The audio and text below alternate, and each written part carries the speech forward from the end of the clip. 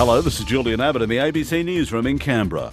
Prosecutors in the ACT say new rules from today will put victims of crime at the centre of the decision-making process in their cases. Michael Inman reports. The new policies are based on recommendations from the Royal Commission into Institutional Responses to Child Sexual Abuse and includes victims' guidelines and a right to review prosecution decisions affecting cases.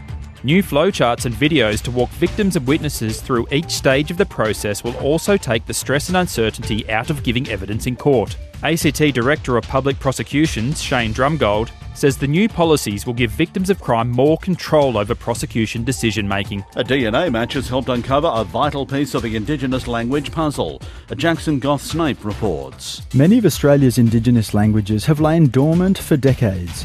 But volunteers at a workshop in Canberra last week spent days with 19th century books in a bid to uncover forgotten Australian words. The highlight was the discovery of a Ngunnawal word list compiled by English explorer Edward Eyre. Researcher Caroline Hughes was made aware of the book from a family member she met through a DNA match.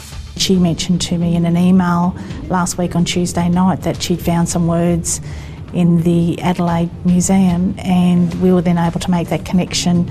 The list, with dozens of words, will now be checked and added to the Ngunnawal collection. And the Raiders will host either South Sydney or Manly in a grand final qualifier with the game on Friday week at Canberra Stadium. The tickets for members will go on sale today week, while general public tickets go on sale tomorrow week.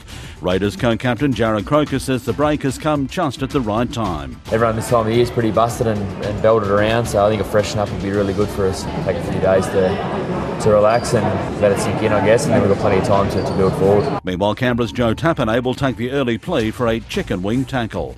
And that's the latest from ABC News in Canberra.